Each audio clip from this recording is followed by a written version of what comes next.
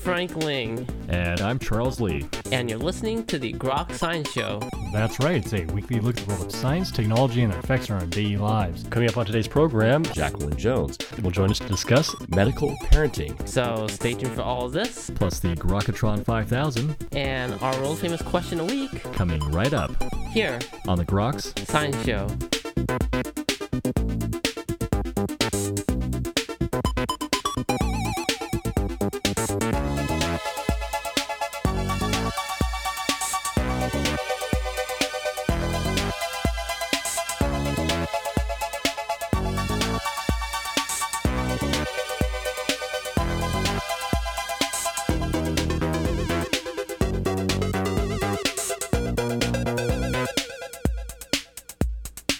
Welcome back to the Groks Science Show. Well, parenting can be an adventure, but helping us along the way is Dr. Jacqueline Jones. Dr. Jones is faculty at the Weill Cornell Medical College and is listed as one of America's top doctors. She's written the new book, Medical Parenting, How to Navigate Health, Wellness, and the Medical System with Your Child. And Dr. Jones, thank you so much for joining us today on the Groks Science Show. Great. Thank you so much for having me. Fascinating book, especially for anyone with children. I'm curious why you decided to write the book. I wrote the book because I find that parents are becoming overloaded with the amount of information that's available to them. The internet is a wonderful thing and Google is a wonderful thing, but it provides so much information and there's no filter on that information.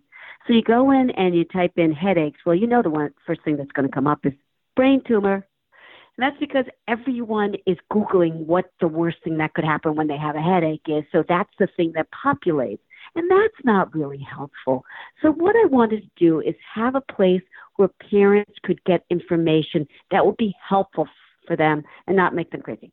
As you mentioned, there's certainly a lot of information out there. Do you find that it's to help parents engage more with the medical system, or does it draw them even further away? Well, it's both. I think that the amount of information that we have access to is wonderful. I think it helps to educate parents when they know what they're Googling and when they're looking for. But when you just go in and try to be a physician by using the internet to diagnose your problem or your child's, that's when you get into trouble. Not only a doctor, but you're also a parent. Did that give you a unique perspective when writing the book? Oh, my goodness. I tell you, being a parent, I think, is the hardest job any of us have. And I think being a parent made me so much connect with what other parents are going through.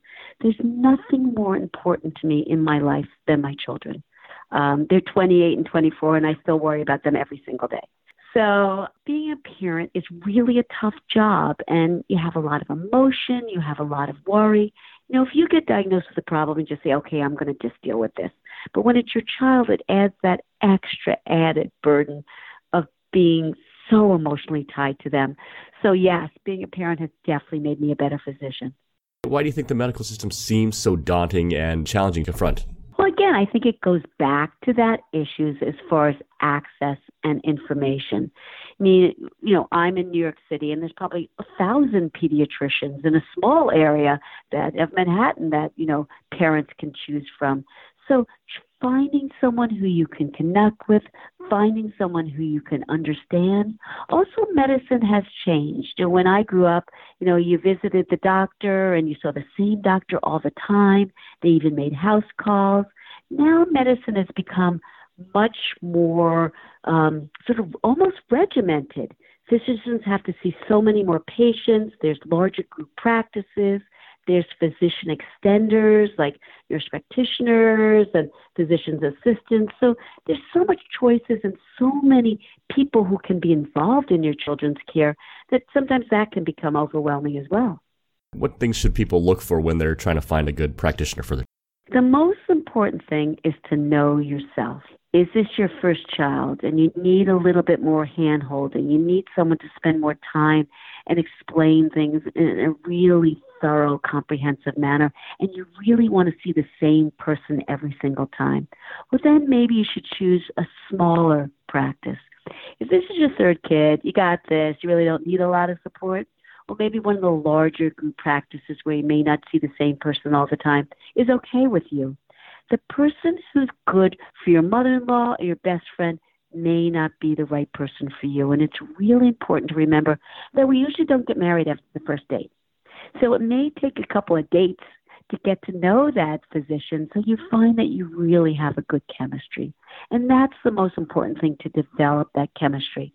So I really recommend that early on, after you do choose that pediatrician, both you and your spouse or significant other go to a couple of appointments together so you both can feel comfortable.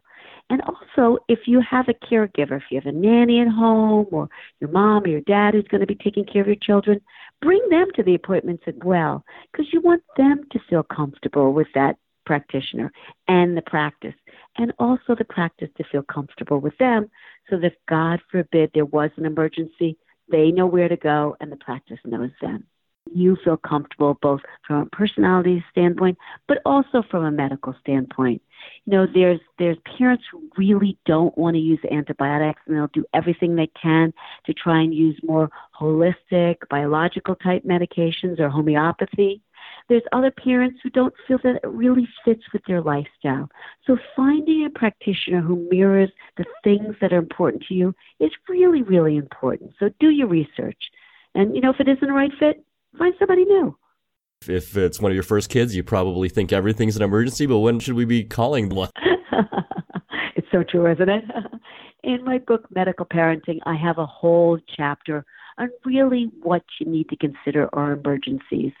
But that's the purpose of having those really calm, lengthy visits with your pediatrician during the first couple of months of childhood, so they can explain to you what constitutes an emergency. You know, when do you call? When you can just do a phone consultation?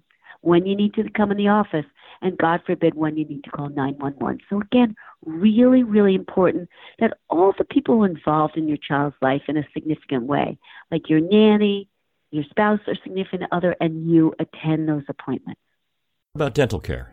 Dental care is really, really anxiety-provoking. I mean, I think all of us have anxiety about going to the dentist.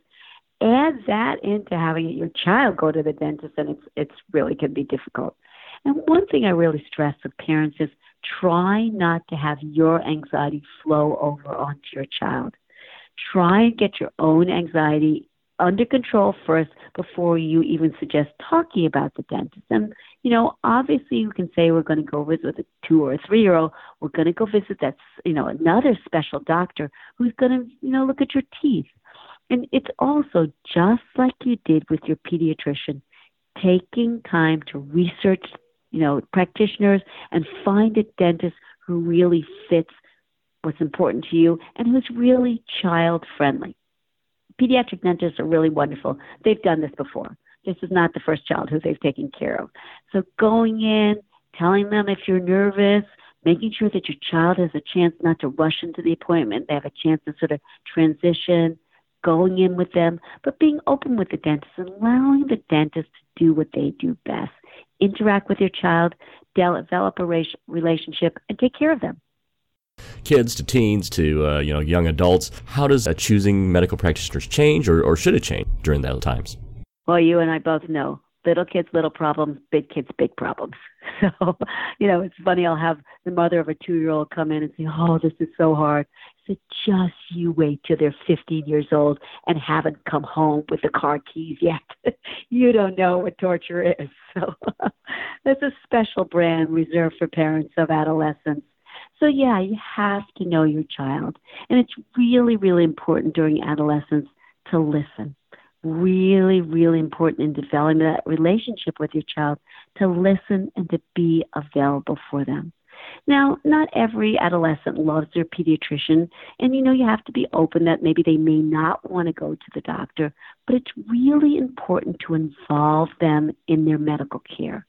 As they're hitting that 13, 14, 15-year-old range, they should really be sort of involved in that visit.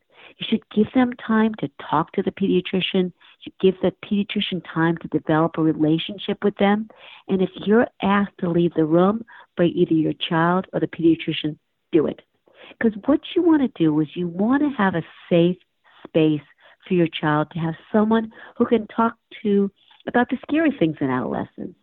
The things they're exposed to, like alcohol and drugs and talk about their sexuality and have someone beside you to sort of develop a relationship with so they can talk about things that they may not feel comfortable talking to you about.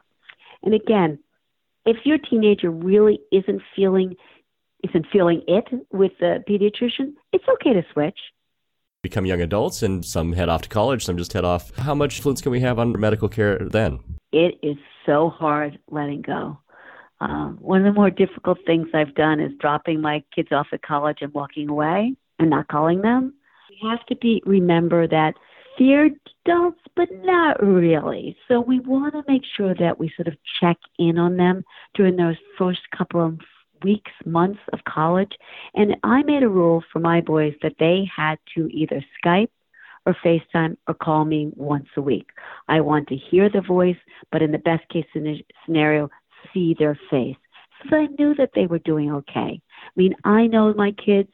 You know, parents know their kids, and you want to make sure that you're not letting them get into a place where they're not healthy, where anxiety or depression or eating disorders is taking hold and they're at college by themselves and not seeking help. So really making sure that you keep connected to your child, but on the other hand, letting them mature into adulthood. So you don't want to call them every single day. You don't want to be texting them 10 times a day, but you do want to check in on them. And when you feel that over that period where they've sort of adjusted, step back. They really need to start transitioning to adulthood. So they need to come home and get a physical. Well, okay, let's involve them in that. Okay, when can you go? Do you want me to make the appointment, or would you like to make it yourself? When they do come home, how are you going to get to your appointment? Are you going to Uber? Do you want to drive me? Or are you just going to get there on your own? And do you want me to come? Happy to, but I don't have to. So again, giving them as much quote-unquote rope as they can so that they can really start transitioning to having responsibility for their own care, but being there if they need you. Oftentimes we let our own health slip by advice on time for ourselves, taking care of our own health. It's so important. You know, when you get on the plane, they say, put your oxygen mask on before you help someone else. It's such an important thing. If we're not healthy, if we're anxious, if we're distracted, we're not going to be good for our children no matter what age they are. So running around and eating chicken nuggets and mac and cheese and never making it to the gym is not a good role model for your children. They mirror so much of what they see in us. So establishing a healthy diet, having exercise being a part of your life, making your relationship with your significant other as well as your friends important, and modeling to your children that you can live a happy, healthy life is going to make you a better parent and make them transition into a healthy and happy adult. There's a lot of great advice here in this book, but if there are a couple pieces of advice you could give parents out there, what might they be? First is find a great pediatrician and stay with them if it's working. The second is don't Google medical problems. Visit your healthcare practitioner and let them help you figure out what the problem is. The third is develop a great relationship with your child. Listen, be there, turn off your cell phones at dinner, try and make it home for dinner, and try and concentrate on being the healthiest, best. We were just talking with Dr. Jacqueline Jones, author of the new book, Medical Parenting, How to Navigate Health, Wellness, and the Medical System with Your Child. And Dr. Jones, thank you so much for your time. Thank you so much for having me. And that's all for this week's edition of the Grok Science Show. Make sure you tune in next week for more from the world of science and technology. If you'd like to contact us here, you can email us at science@groks.net. For Grok Science, I'm Frank Ling. And I'm Charles Lee. Make sure you also see us on the web at www.groks.net. Have a great afternoon and keep on grokking.